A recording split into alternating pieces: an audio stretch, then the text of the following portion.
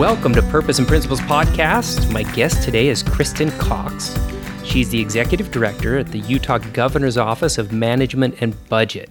And Chris, I know we've talked before about these stressful times, and I am so grateful you could take some time today to join us and talk about, well, what we're all dealing with this week and this past month.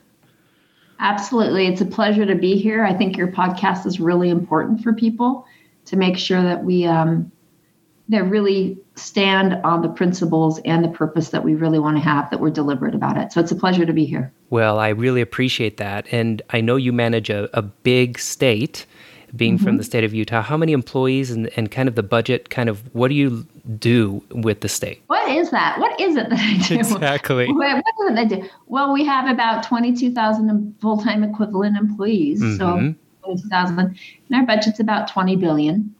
And I'm responsible for the operations of the state and budget and revenue and all that good kind of stuff. So it's a fun job. It's a demanding job. Requires a lot, but it's been, I think, an opportunity to serve. So I see it as a blessing. Well, and you've been doing it for many, many years and quite successful. I know in another podcast, I would love to do, more about how you create continuous improvement and efficiencies in the government. Sure. Today, if we could, I really want to focus, on the quarantine and, this virus that we're talking about. I know that you have some ideas on how government and maybe even how just the public in general could respond differently. Sure. Absolutely, this can feel like a time of fear and immense stress, and there are challenges. I don't think greatness comes from putting our head in the sand. I think we see that there are challenges, but I am confident that there is a way forward. Utah government has been very proactive on this. I think the federal government's package that's moving forward through the Senate and through the House, going through the Senate, also provides some really important relief.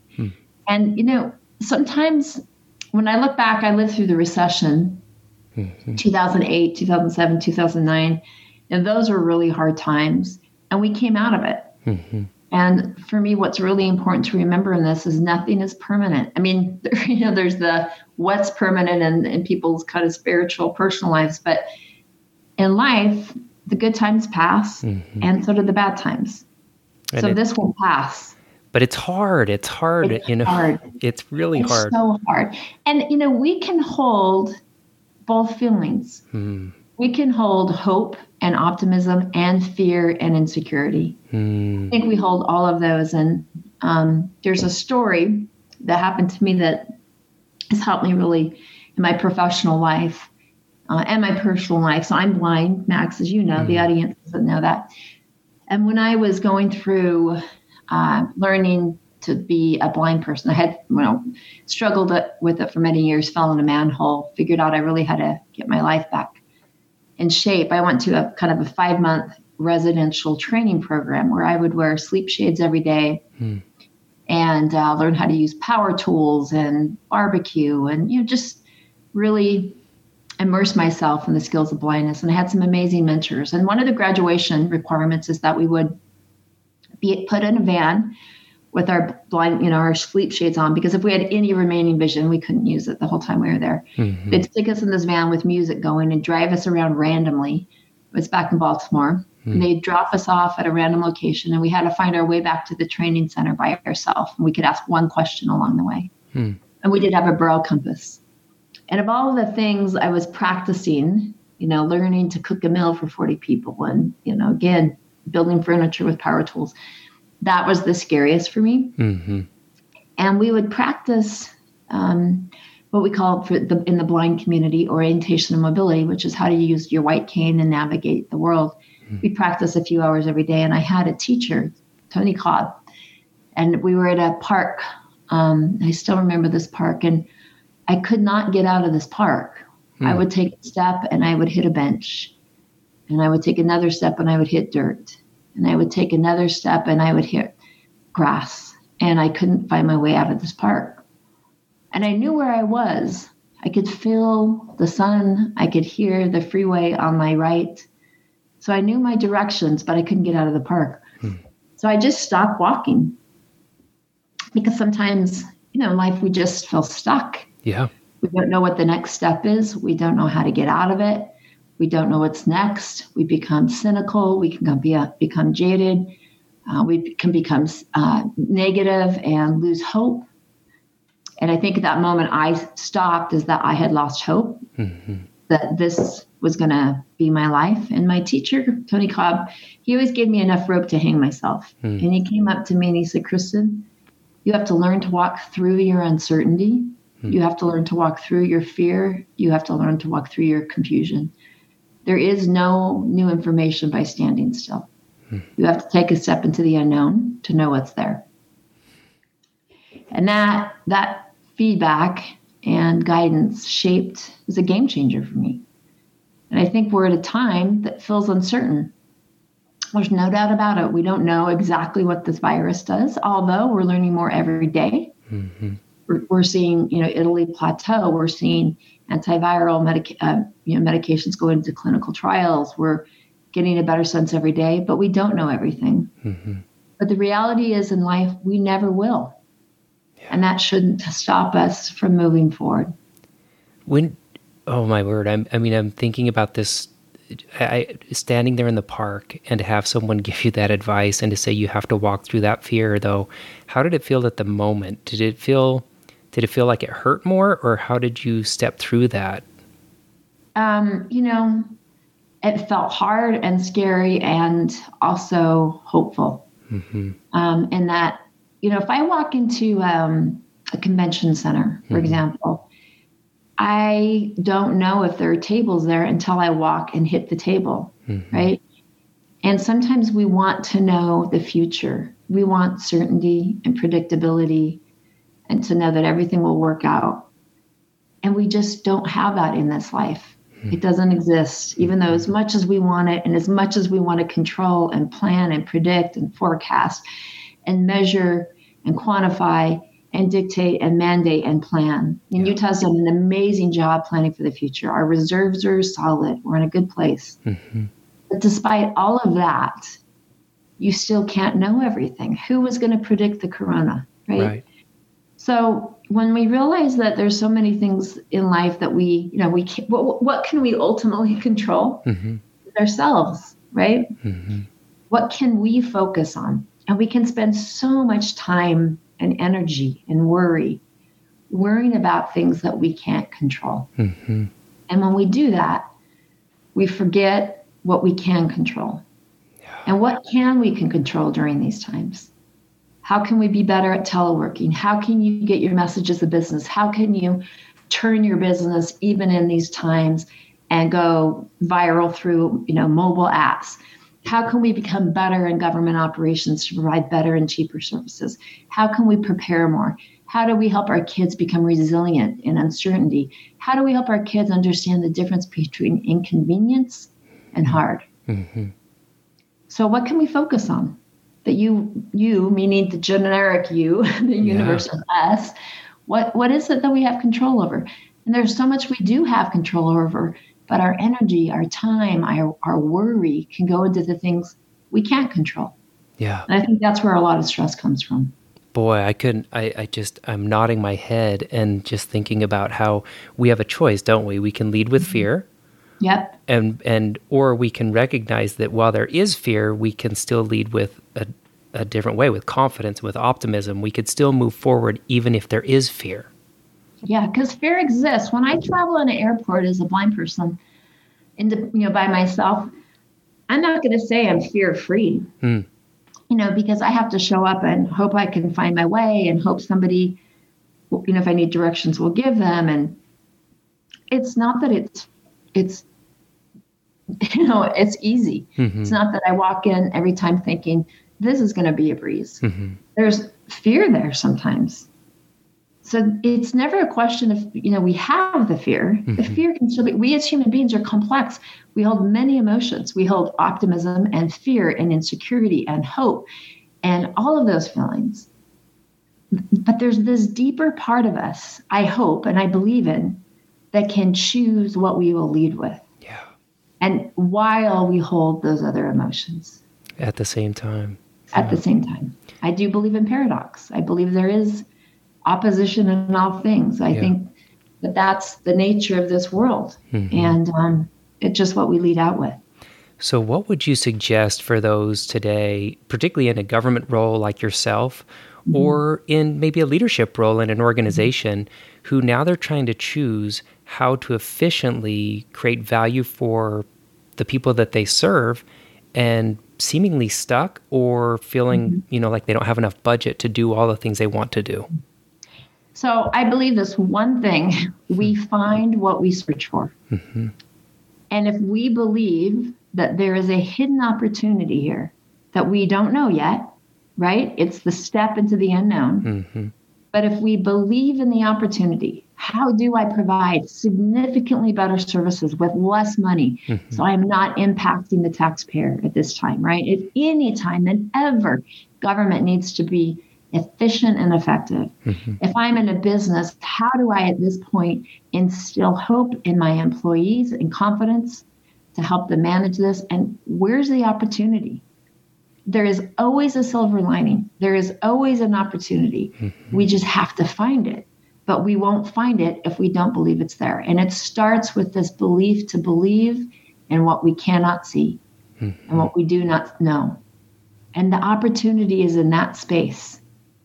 So the diligence and the resilience to look for that, that's, I think, what distinguishes leaders from managers. Wow. Oh my goodness. I'm so grateful for this conversation. I can't even tell you. And I'm thinking now, can you give us a couple examples of how this is manifesting itself within the government and within your daily work right now? Because I'm sure this week has just got to be crazy.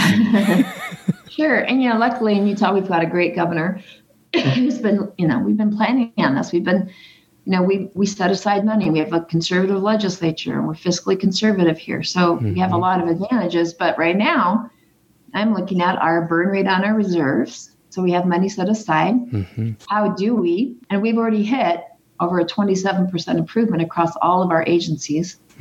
But I never believe that's enough. I don't believe the money is ours. It comes from hardworking people out there who are risking their livelihoods as entrepreneurs or working hard in their jobs. It's not our money. And this is a chance more than ever for us to stand up and provide the best services we can. We could have a hit on unemployment insurance, right? Right. If people who are working in restaurants or in tourism are laid off and we have a spike in unemployment insurance, we've got great employees who are working on this. How do we stand up services quickly? How do we make sure that our technology can handle the load on our technology? How do we make sure that the applications are really accurate so there's no rework so people get benefits quickly? So all of that just delivery on areas where we feel like there's going to be vulnerabilities in areas that are counter-cyclical to the economy. So those are the types of things that, we're paying attention to. And the good news is I lived through the recession before, and some of the other people in this space have lived through it before. So there's some sense of what to expect and what to think about and how to gear up. And there'll probably be some stuff that we don't anticipate that hits us, and that's okay too. And you swivel and you solve it. It's just, so I see this all the time, Max, is people see a problem. I'll give you an example. I'll hear people all the time define the problem in a way that makes it impossible to solve. First of all, they never really verbalize it. It's just stuck in their mind and feels fuzzy, right? So the first step is to verbalize the problem, such as, we're going to have a spike in unemployment insurance. And then we stop there. But the question is, how do you flip that and instead say, no, it's not that we have a problem or that we're going to have a spike in unemployment insurance. Instead, it's an action step. And the action step is, how do I solve the spike and react to a spike in the unemployment insurance? It's like, wait a second, I can figure that out. I can break down everything I've got to consider to figure out how to deal with that spike. It's turning what we define. So first of all, get the fuzzy thinking out of our head, verbalize the problem, and flip it to the action I need to take. You'll start finding we can chunk these problems and we can solve each little task, and everything becomes possible. Our systems are just made up. Everything in government is made up. Somebody had an idea, it became a program or a policy or behavior or a measure. And if it's made up, we can unmake it. We just have to think differently. We're just bound by our thinking. Yeah. I mean, I love how you're talking about this. We just need to unpack some of these problems that at first we're standing in front of. And as you said, we're paralyzed in fear, likely because we're confused by the problem and we don't know even what it is. And you're saying, hey, unpack it. Yeah. Here's another story, if you may. Can I? Of course, please. Or you with another story. So, going through these airports, sometimes I talk about, it feels a little scary to me sometimes. And here's a trick I have, is because at first the problem can feel overwhelming, but I really use this concept called chunking it. And so the first thing I know is I just have to find security, right? And then everyone hates security, right? So once I'm through security, which is the worst part, I just got to get through security. Then I just need to find my gate. Right. And once I get to the gate, then I just have to find my seat. Then I get to the other side, and then I just have to figure out if the people on the plane are going left or right, so I know where to, go. And then I just try to find baggage claim. And then when I'm at baggage claim, I just have to find Uber or my, whatever I'm doing. And then from there, I get to the concierge and to my room. And the most important part of the whole trip is FaceTiming my husband to figure out how to use the thermostat, because I'm always cold. So I have to chunk it. Because if I just in my mind go, okay, I'm flying here to wherever, and all at once, that problem can seem so big that it stops us. But Max, you said it so well. We have to unpack it. I call it, or chunking it is what I call it, is take the problem, verbalize it, flip it into the action step you need to take, and break it down and break it down. And all of a sudden, we feel more in control of what we can control. There's so much that we can impact if we take the time to face the fear and understand how do we need to, what can we do to control that or focus or solve it. My goodness, I am so grateful that we could have this conversation, Chris. Is there another piece of advice or last piece of advice or suggestion you would share with folks today to get through some of this right now? And I know you've talked about, let's unpack it. We got to work through the fear, recognize that the fear is going to be a part of this, but we have to choose where we're going to lead. Next steps for you, or why do you lead with optimism? Where is this headed? So I believe the hard times pass as well as the good times. So we shouldn't be surprised when the hard times come either. But knowing that everything is going to, change. I heard once that we're either walking into a storm or in a storm, or we're walking out of a storm. And it's I think grasping that, knowing that these hard times will pass. It can feel painful now, but can we, in this moment, find the silver lining? And can we reach out to people who are in need? Because it's so easy in these moments to kind of surround ourselves with our own need, our own panic, our own fear, which is legitimate, right? We want to take care of ourselves, our families, and we should. But can we look out for others who may be in need? Can we serve others at this time of need? And can we ourselves be beams, bring light? Because there seems like there's so much fear. Yeah. And we need to, I love the quote by Gandhi that we must become the change we want to see in the world. And it's always so easy to want others to change. Our politicians, our, friction in DC and leaders. But can we ourselves, in these times of challenge, lead in the way we want others to lead? And that's much more difficult to do. But it's, our little communities are just made up of individual people. Yeah. And when all the individuals work together, which we can here in Utah, we've got a great state. We have a great country. We have a country that overcomes time and time again. We will get through this. We will have, infrastructure in place to help with people who are unemployed. Businesses will retool and become stronger. We will rebuild. But we have to have the resilience to do it. So see this as a chance to be resilient and build up our own personal strength. Yeah. Thank you so much for that. I've been reflecting and sharing on a lot of social media posts the last few days. Just think about the little things we can do to serve others. You know, even if it's just buying a gift card for them, or maybe buying even a future service at a local shop to help them sustain themselves through some of this, right? That's such a great idea. Just, for that local economy, that little business, they've got a little gift card coming in. Those things add up. Mm-hmm. So, we all have our role to play. Everyone's role is important. I have my role at the state level. Businesses have their role, which are doing an amazing job across this country and here in Utah. And we as individuals have our own role.